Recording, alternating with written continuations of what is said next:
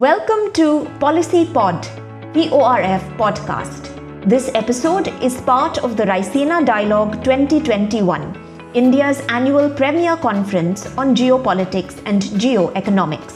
The conference is hosted by ORF in partnership with the Ministry of External Affairs, Government of India. Excellencies, ladies and gentlemen, I'm honored to address this year's Raisina Dialogue. I thank Prime Minister Modi, the Government of India, and the Observer Research Foundation for the invitation.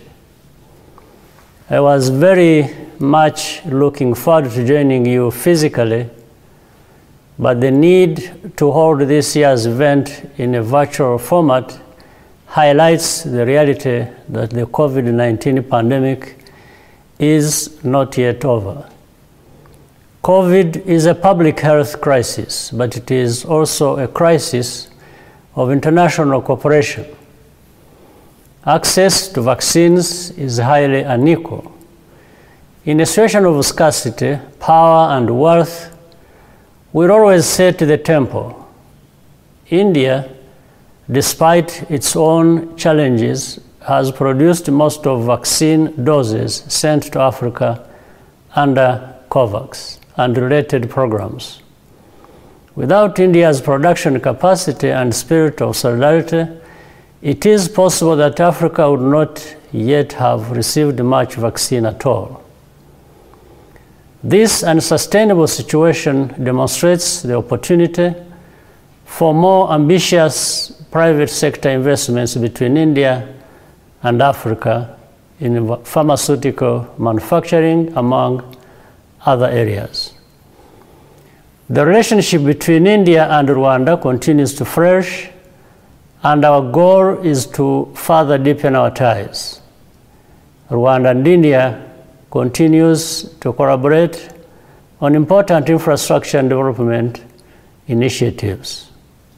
The key objective is to increase the educational and employment opportunities available to young people in both India and Rwanda.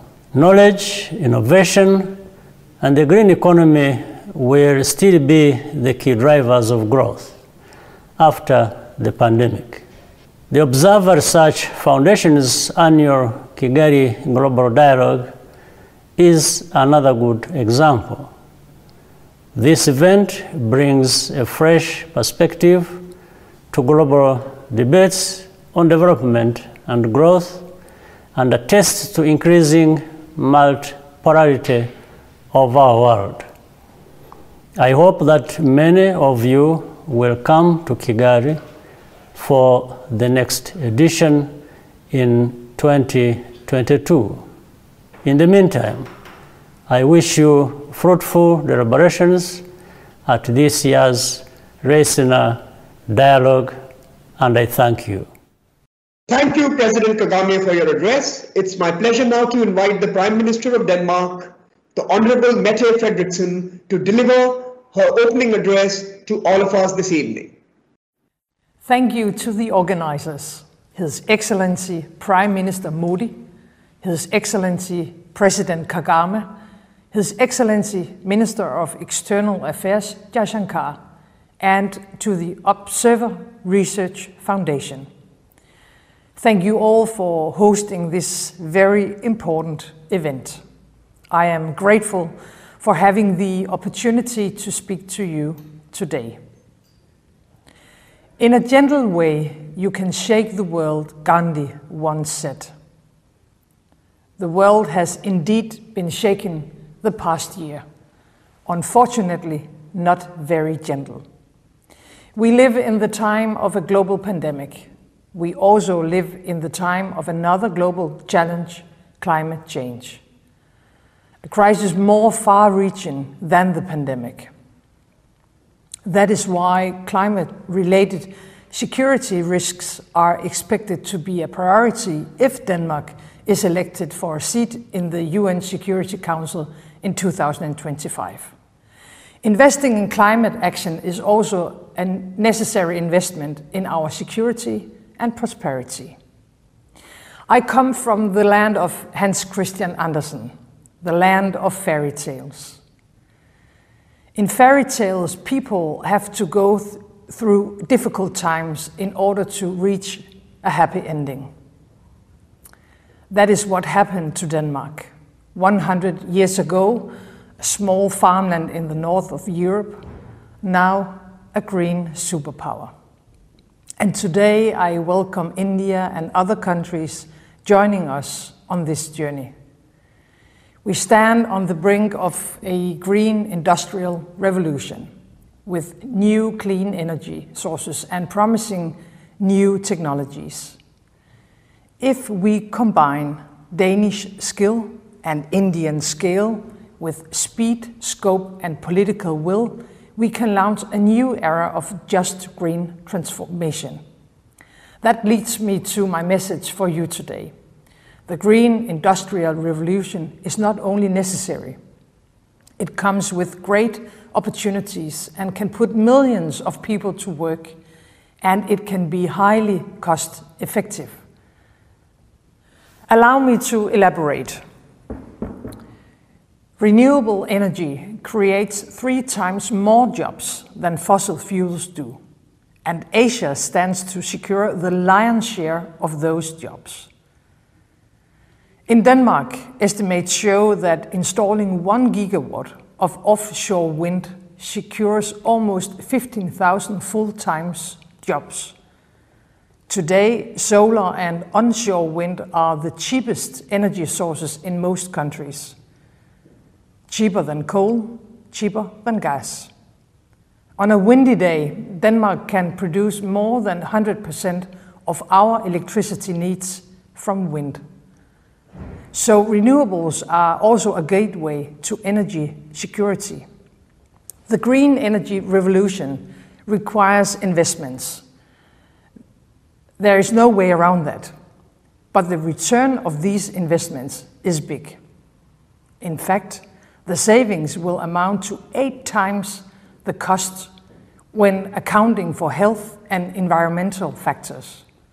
Of course, as we say in Denmark, the greenest and cheapest energy is the energy you don't use. During the past 30 years, Denmark has managed to decouple economic growth with energy consumption. In fact, Danish GDP has increased by more than 50%, while our energy consumption has decreased by 6%. It is possible to create economic growth while lowering the use of energy.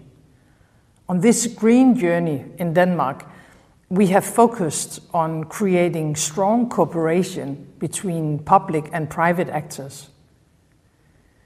Without public-private cooperation, green transition will not happen. Right now, Denmark is powering ahead with building the world's first energy island. The energy islands are huge offshore wind farms, the largest, most expensive infrastructure project ever made in Denmark.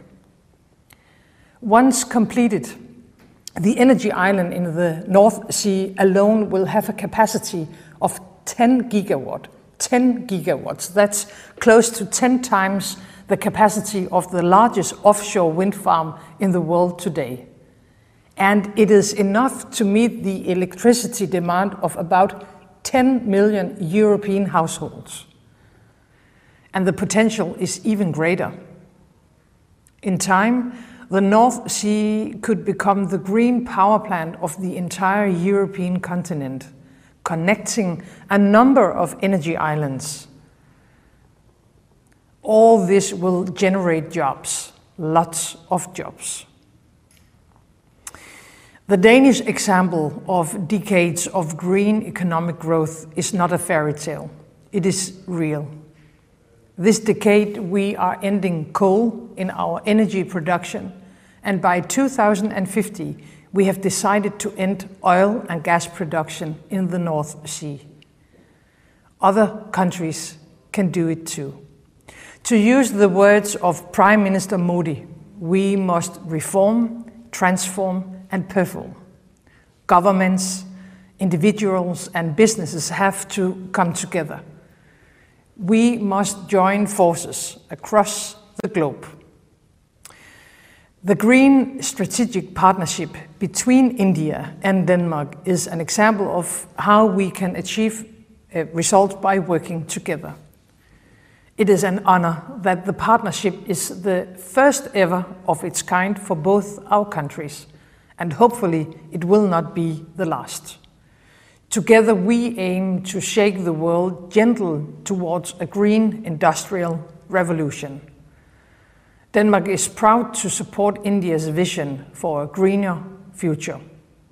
One example is the International Solar Alliance. Climate change is global. It affects us all. But we also know that it affects some more than others. The world's poorest people and countries have contributed the least to climate change, but often they are hit the hardest. Without massive and rapid action, climate change will undermine the possibility of reaching the Sustainable Development Goals. We, the international community, must raise our ambitions to address climate change and its negative impacts, particularly in vulnerable countries. We must meet our climate finance obligations. COP26 offers an opportunity to work on this. We must all do our part. Prime Minister Modi, dear friends, the past year has been challenging, but today we can join in the new era of opportunity. Together we can pave the way for a greener and more safe future for all of us. Bringing skill, scale, scope, and speed into the global green transformation. And let me end as I began, with Gandhi's words: we must become the change that we want to see. Thank you. Thank you, Prime Minister, for your keynote. It is now my distinct honor and privilege to invite the Honorable Prime Minister of India, Shri Narendra Modi, to deliver the inaugural address. Excellencies, friends, Namaskar. This edition of Raisina Dialogue takes a place at a watershed moment in human history. A global pandemic has been ravaging the world for over a year. The last such global pandemic was a century ago. Although humanity has faced many infectious diseases since then, the world today is underprepared to handle the COVID-19 pandemic. Our scientists, researchers, and industry have answered some questions. What is the virus? How does it spread? How can we slow it down? How do we make a vaccine? How do we administer vaccine at a scale and with speed? To these and many other such questions, many solutions have emerged. And no doubt, many more are yet to come. But as global thinkers and leaders, we must ask ourselves some more questions. For over a year now, the best minds of our societies have been engaged in battling this pandemic. All the governments of the world, at all levels, are trying to contain and control this pandemic. Why did it come to this? Is it perhaps because in the race of economic development, the concern for welfare of humanity has been left behind? Is it perhaps because in the age of competition, the spirit of cooperation has been forgotten? The answer to such questions can be found in our recent past. Friends, the horrors of the First and Second World Wars compelled the emergence of a new world order. After the end of the Second World War, over the next few decades, many structures and institutions were created. But under the shadow of the two wars, they were aimed at answering only one question: how to prevent the Third World War. Today, I submit to you that this was the wrong question. As a result, all the steps taken were like treating a patient's symptoms without addressing the underlying causes. Or, to put it differently, all the steps taken were to prevent the last war, not the next one. In fact, while humanity had not faced the Third World War, the threat of violence has not reduced in people's lives. With a number of proxy wars and unending terror attacks, the prospect of violence is ever present. So, what would have been the right question? They could have included, why do we have famines and hunger? Why do we have poverty? Or most fundamentally, why can't we cooperate to address problems that threaten the entire humanity?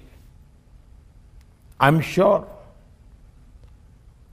that if our thinking has been along such lines, very different solutions would have emerged. Friends, it is not too late even now. The mistakes and misdeeds of the past 7 decades need not constrain our thinking for the future. The COVID-19 pandemic has presented us an opportunity to reshape the world order, to reorient our thinking. We must create systems that addresses the problems of today and challenges of tomorrow. And we must think of the entire humanity and not merely of those who are on our side of the borders. Humanity as a whole must be at the center of our thinking and action. Friends, during this pandemic, in our own humble way, within our own limited resources, we in India have tried to walk the talk. We have tried to protect our own 1.3 billion citizens from the pandemic. At the same time, we have also tried to support the pandemic response efforts of others. In our neighborhood, we have encouraged a coordinated regional response to the crisis. Last year, we shared medicines and protective equipment with over 150 countries.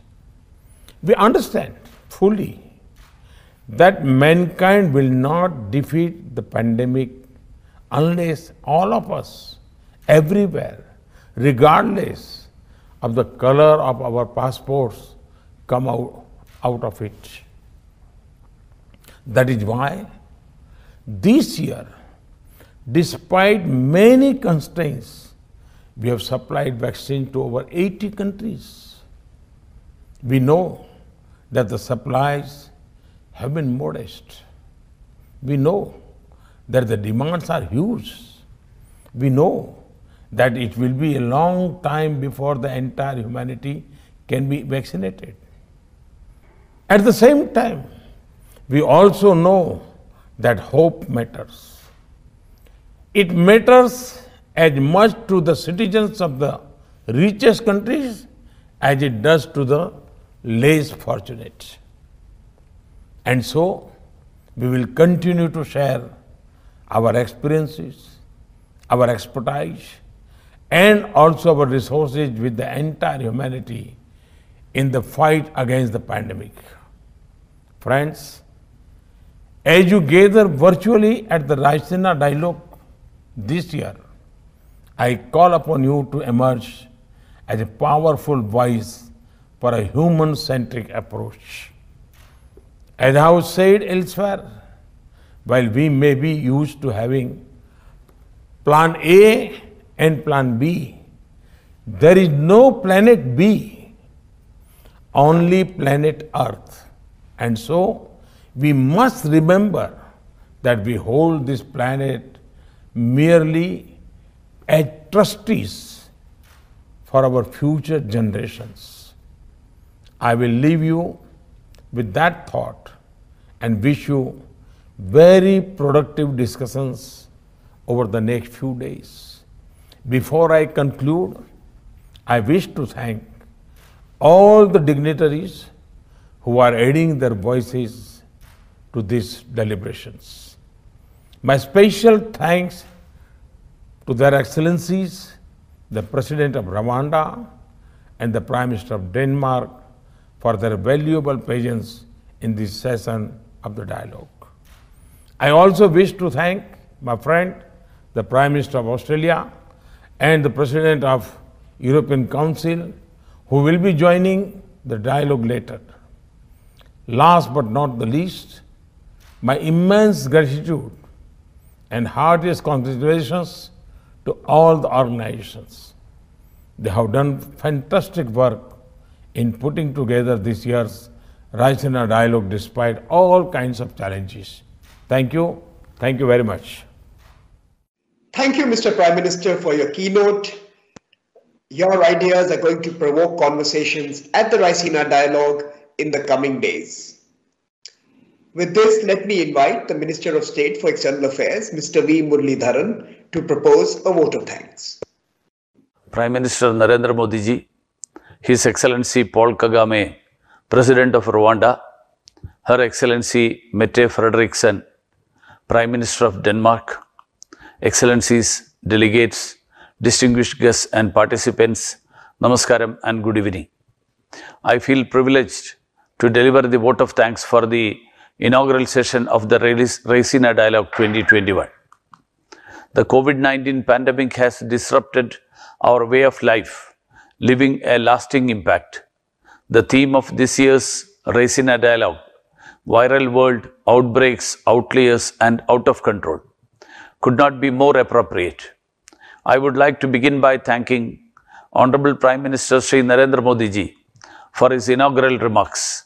He has reminded that now, more than ever, there is a need for us to rekindle the spirit of international cooperation and to come together to raise difficult questions like we have today as we try and tackle the common threats to humanity. I echo the gratitude of the Prime Minister in thanking our chief guests, President Kagame and Prime Minister Frederiksen, for setting the tone of Raisina 2021 and for their intellectually stimulating addresses at today's inaugural session. May I add that Rwanda has become one of our closest partners in Africa. India's engagement with Rwanda has been consultative, response-based, and human-centric. Denmark is a long-standing friend of India, and we have seen bilateral relations blossom in recent years. Recent elevation of our relationship to Green Strategic Partnership is the first of its kind and will serve as a template for the rest of the world to emulate. Friends, at Raisina 2021, a plethora of issues will be examined, those that really matter to us today, ranging from existential issues such as climate change and supply chain logistics to India's maritime security, the Indo-Pacific, and the Afghan peace process. I am confident that over the next 4 days, we are going to witness exciting and stimulating discussions on these wide-ranging topics. I would like to take this opportunity to thank all distinguished speakers and participants who are tuning in from different parts of the world. The Raisina Dialogue is a sum total of our individual engagements and contributions. As much as we would have loved to meet you in person, I, on behalf of the Government of India, thank you for your virtual presence today. I would like to thank the Observer Research Foundation, who continue to partner with the Ministry of External Affairs in this important initiative.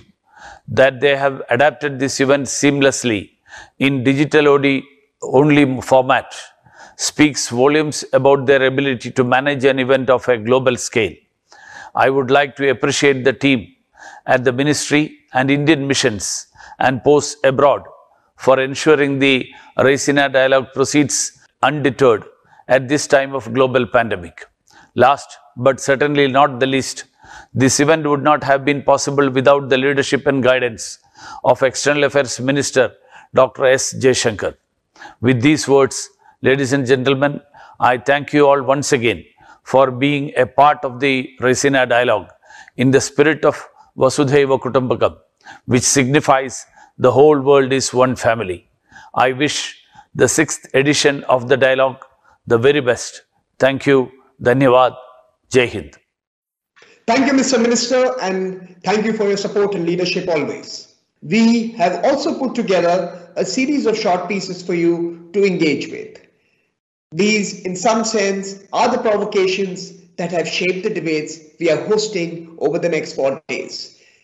Read them on our website, and of course, do join us again either on the Bespoke platform or on our social media handles across the ORF presence. Thank you once again. To all my friends, partners, ladies and gentlemen, keep coming back. We have exciting debates lined up for you. Thank you for tuning in to Policy Pod, the ORF podcast. Please subscribe to our channel for updates on upcoming episodes.